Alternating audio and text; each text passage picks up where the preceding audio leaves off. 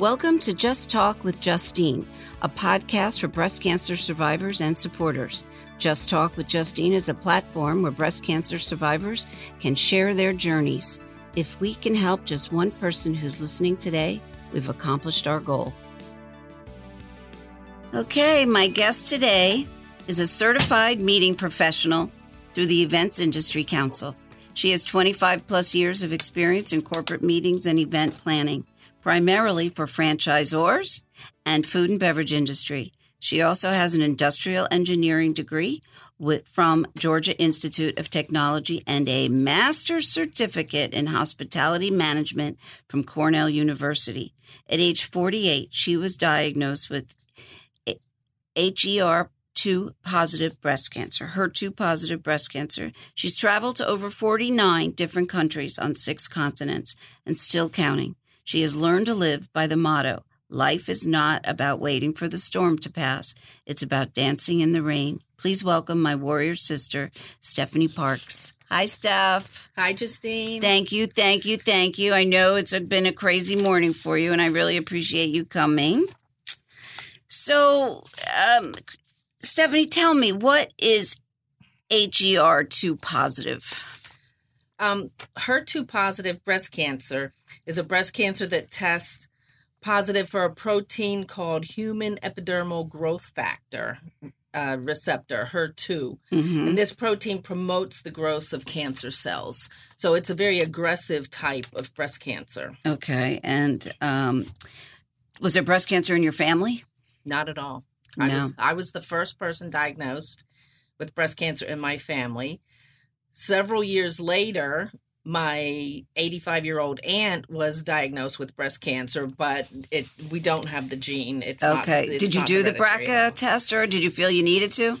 Initially, my insurance would not approve the BRCA testing because I was the first person in the family to be diagnosed. So because I was the first person, insurance wouldn't cover it. I believe the insurance laws have changed now, and so several years later, after my diagnosis, I was able to get the genetic testing, and I do not have the gene for breast cancer or any other cancer that was known at the time. Okay. And how did you discover that you had, through a mammogram, you had breast cancer through a mammogram? My breast cancer was found through a routine mammogram. So I'm a big proponent of just get your routine mammogram. When I had my annual mammogram, it was a busy convention time of year for me, and I was on the road every single week. And so I had my routine mammogram, didn't think anything of it, and I was getting follow-up calls from, I guess, my doctor or somebody. And finally, when we connected, I was shocked to hear that they had discovered. Oh my God! So they didn't keep you in the radiology after your mammogram. They didn't say, "Hey, you need, this is what we discovered." No, not for my initial diagnosis. So how long in between did you have to wait? Well, I didn't have to wait, like I said, or not knowing. The issue was not being available to connect with them due to my travel schedule. Wow. So we played telephone tag for some time. And that probably went on for at least a couple of weeks. Okay. And when we did connect, they told me the news that they had seen something, and I needed to go for a biopsy. So, I mean, it wasn't a definite. Okay. The mammogram did not diagnose the breast cancer. It led to the next step, which was a biopsy, and then the biopsy discovered. Did you have a mastectomy? I did have a mastectomy, but to go back to earlier, I always had my routine mammogram, and I never thought twice about it because when I was in my 20s, during a routine mammogram, something had been found then as well, and I had to have a biopsy. Oh. And at that time, what prompted you to get a mammogram so early in your 20s? Because normally, that's pretty early. I don't really recall exactly, but what I remember is I had to have a biopsy in my 20s. So I don't know if maybe it was a lump. Something. I don't know. Something prompted me to have a biopsy in my 20s. And so I had a biopsy, and I remember being on the table, sort of in that twilight state under anesthesia. And were you in the table? Were you laid down like that? I was on my back on the table. Okay. And I clearly remember, even though I was in that twilight state, I remember the doctor saying, "Have you lost weight lately?" And I was proud to say, yes, I had. Uh-huh. And it turned out that I guess they had found a lump. And so I guess at that point they said, well, it was a wad. It was fat that had gotten caught in the breastbone. Wow. And so that's what was the lump in my 20s. So, and at that time I was completely oblivious to breast cancer, knew nothing at all about it, didn't even know to be afraid of having a biopsy at that point. And so then I guess, when in reality, when I was 48 and had to have a biopsy, again, I didn't think twice about it because I'd been there, done that. Of course, at 48, my results were completely different. Yeah. So, okay, so you go and you have a mastectomy, and did you have an implant as well? So I did have a mastectomy on the left side only, and simultaneously, when they did the surgery for the mastectomy, they also inserted the expander and began reconstruction simultaneously. Gotcha. So your left breast is your implant and your right breast is your natural. Right. So did they do anything to the right breast? Oh, yes. I got a lift on my right breast, not for cosmetic reasons at all. It didn't for symmetry. It was just something that they automatically did for symmetry. Okay. So I would say, my mastectomy was a skin-saving mastectomy. So the scars on my right breast, my good breast, are far worse than the scars on my left breast where I've had the mastectomy. That is nuts. Very interesting. Yeah. So before your diagnosis, your diet, do you find that your diet could have attributed to some of this, or have you, my bottom line of my question is, how is your diet after your diagnosis, and did you change your diet or, versus prior and after? Okay, well, I'm in the hot seat and you've caught me. I would have to say that my diet before my diagnosis was not good. And my diet now is not good. Okay. So although I know what I should be doing, that's the difficult part, right? Did you do any journaling during your journey? I don't recall if I did any journaling. If I did, it would have been good intentions to do journaling, to write a book or document my experience or whatnot. But I'm not good at journaling. And so if I started journaling at all, it was maybe a paragraph or two, and then it ended. I'm not a journaler. Did you, did you have to take any kind of medication? Did you have radiation and chemo as well? I did not have radiation, and I did have chemo as well as Herceptin, which Herceptin went on for 1 year treatment. And what is Herceptin? So Herceptin is a drug specifically for HER2 positive breast cancer. And I feel so blessed in that the drug was discovered and actually approved only 2 years before my diagnosis. Oh, wow. So prior to the discovery of Herceptin, HER2 positive breast cancer was a death sentence. The survival was not good at all. How was that administered? It's intravenous. Did you get a port, or did you? I did have a port. Yes, I had a port. My breast cancer was found early, thank goodness. I was stage 1, and even then, I think barely stage 1. And so I had the option to have a lumpectomy with radiation and chemo, or a mastectomy with chemo and no radiation. And because my cancer was on the left side, I felt strongly that I did not want radiation on my left side due to my heart being there. I don't know where I got that idea, Okay. but I did not want that at all. So, my initial reaction was, I've got cancer, get it out, Right. take it out. I didn't think twice. I didn't hesitate to have the mastectomy. And the benefit was no radiation. Right. And did they, during that time, did they offer you a double? Because now everything is a double. Yeah. If you got it in one, get rid of it in the other, almost that way. Yeah, double mastectomies were being done, and I'd read about people having them in magazines, but when it actually hit me, the thought never crossed my mind at the time. In hindsight, I might have done that, but at the time, it was never part of the conversation. It wasn't suggested. It wasn't offered as an option, and I didn't think of it myself. So Gotcha. No. And how was your support system at the time? Did your family all rally around you? Were you supported through them? My support system was absolutely amazing. I look back on my cancer as probably one of the best gifts in my life. That's amazing. First off, my mother. So I'm married. I have no children, which actually no children is one of the risk factors for having breast cancer. So I had no children, but when I went in for surgery, my mother immediately decided to come down and help me through my recovery. So Mom immediately got in the car and drove down from Orlando. I lived in Miami. And she came down to be my caregiver for the 6 weeks of recovery.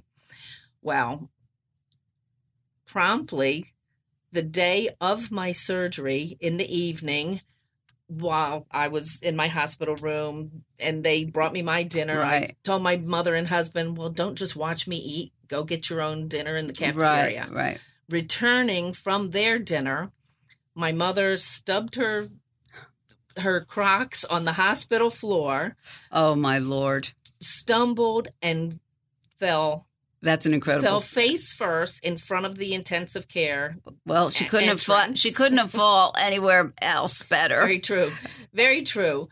So Mom wound up in the emergency room for the next probably 6 or 8 hours. Which, after surgery, the doctors want you to get up and walk around. Mm-hmm. So my first get up and walk around was a visit down to the emergency room to find my mother, who was waiting for x-rays to determine that her arm actually was broken. Oh, wow. So in her fall, she had the first broken bone in her body at 72 years old. Wow. And so then my mother and I spent the next 6 weeks recuperating together. Oh, my God. And fortunately, neither one of us truly needed a caregiver, but my husband was fantastic as he waited on both of us. Oh, how fun. For all of our needs. But I don't mean fun, but it was to be. It was the funniest experience of my adult life. Well, I can see your eyes light up talking about it. Mom and I laughed hysterically to the point of tears. Oh, isn't that great? Yeah, what a good sport. Mom's always there for you, but what a good sport. She fell and broke her arm, and all the two of us could do was laugh. Oh, that's fantastic. And, they say what laughter, a bond laughter is the best medicine. Well, I feel like I'm living proof of that. I agree. Now, I'm sure, how do you think your outcome would have been had you not had that support system? My gosh, thank God you did. Oh, well, it all started with the laughter. When I came home from the hospital, of course, what did I do? I got on the computer and started Googling people's breast cancer experiences. And there was message after message, blog after blog of woe is me, and just sob stories and just painful experiences. And Mom and I looked at each other and we're just relieved that our story was completely the opposite. That's a wonderful. That's a beautiful right. story. And then in addition to my mother and my husband, there was a group of ladies that I was that I partook in a retreat with at church. And several of those ladies came to my door one evening. I guess they arranged it with my husband, but they decided to have a potluck dinner at my house during my recovery. Oh. They all showed up with a covered dish. Oh, nice. And my husband provided the wine. Oh, my and God. Again, these What a 6 great women and my experience. husband and myself, we had such a fantastic time. So I would say breast cancer changed my social life in so many ways. And we're such good friends to this day, these 6 women and myself. That's friends like that. You just they're treasures. They absolute yes, treasures. yes, they surely are. They surely are. So, what would you tell anyone who has been diagnosed with breast cancer today? Any personal advice you have for them, and what would you recommend to them to do? I think, my first recommendation would be to realize that it's not a death sentence, that it depending, of course, on your specific diagnosis, there are actions that you can take. So do what you've got to do. Keep a positive attitude. Go through the steps to fight for your life. It's worth fighting for, and it won't all be bad. And you'll look back on it, and you'll be glad that you did. And the people and camaraderie, and all kinds of different aspects that it brought into my life. Again, I think it was such a gift that you would never wish it on anyone, but I would trade the experience for anything in the world. So embrace it as part of your journey and do what you got to do. And be open. And how did we meet? Through Warriors on Water, right, which is Central Florida's only breast cancer survivor dragon boat team. So again, I'm going to plug the team. I love the team. And Stephanie and I started probably around the same time, 2014. Well, actually, my story with dragon boating goes back to Miami. Even before that. So, yes.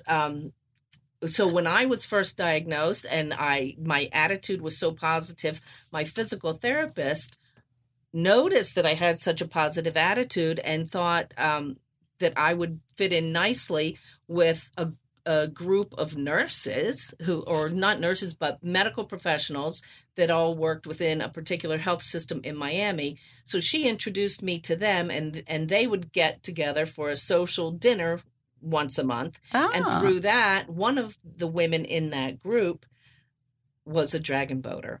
And she brought pictures and showed us all pictures of this experience. And I thought to myself, oh, that looks like so much fun. I'm a Pisces. I love the water. I would love to do that. But oh my God, it looked so hard. So I wasn't about to try it. But then one day there was an orientation for beginners, and Save Our Sisters in Miami had this training and invited unexperienced breast cancer survivors to come. Cool. And so I went, and I was bitten by the dragon then. You were hooked. So I started dragon boating in 2009. Oh, okay. It was that long ago. I didn't realize that. Yeah, and so I was on Save Our Sisters, SOS, for 4 years in Miami. And then due to family situations, I had to relocate to Orlando, and the first thing I did was reach out to Warriors on Water, the Orlando team that I had always been competing against. Yeah. Now they welcomed me and embraced me with open arms, and I immediately got in the boat, and now here we are 6 years later.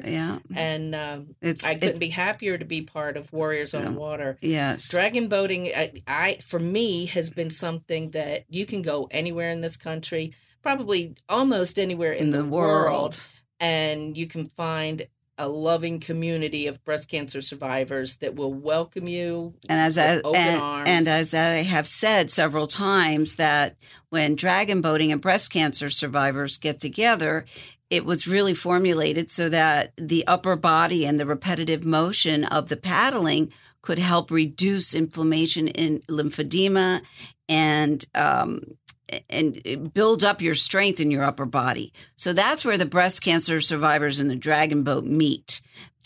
And then on top of it, the fun, the camaraderie, the fresh air, just being around the water is all the positives with that as it goes along. And also exercise. Correct. You asked earlier about diet. Well, my diet's not the best, and probably my exercise wasn't great either. Right. But now with dragon boating, we do our warm-ups and get our heart rate pumping and the race speeds. I mean, that really gives us a workout. So we're burning calories, we're increasing our heart rate. So nothing but good comes out of it. Yep. In fact, dragon boating initially got me so in shape, if you will, that I then maybe a year, maybe 2 years after dragon boating, I actually was able to climb to the top of Huayna Picchu in Machu Picchu, which I never thought I would be able to do. And I was able to do that. I attribute 100% to dragon boating because of the conditioning of my heart and my physical ability improved. Right. And I never would have thought that I could have done that. Right. And you've done quite a few things. Yeah. You just recently walked the El Camino. I did. By yourself. I did last year, thank goodness. And yes, 6 days, 100 kilometers.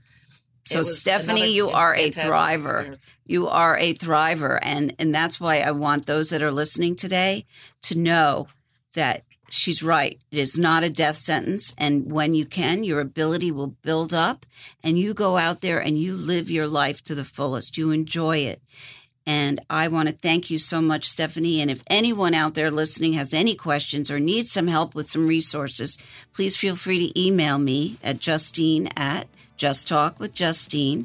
And be sure to like my page, subscribe. And Stephanie, thank you. You are awesome. What an awesome guest. Oh, thank you, Justine. Pinky. I know we should be touching the here. pinky. Thank you. Thanks for everything you do. Oh, thank you so much, Steph. Thank you for listening to Just Talk with Justine. If you like what you've heard, please rate, comment, and subscribe. We love talking to breast cancer fighters and survivors. If you have any questions, you can email me at Justine@JustTalkWithJustine.com.